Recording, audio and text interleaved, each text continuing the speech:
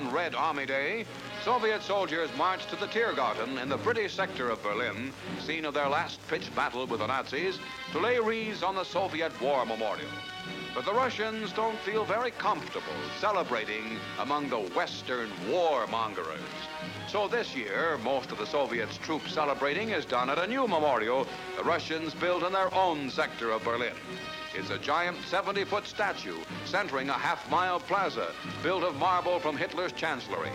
Here, amid friendly civilians whose wreaths give dutiful thanks to the brave Red Army which liberated us, the Russians celebrate safe from the prying eyes of their allies in victory.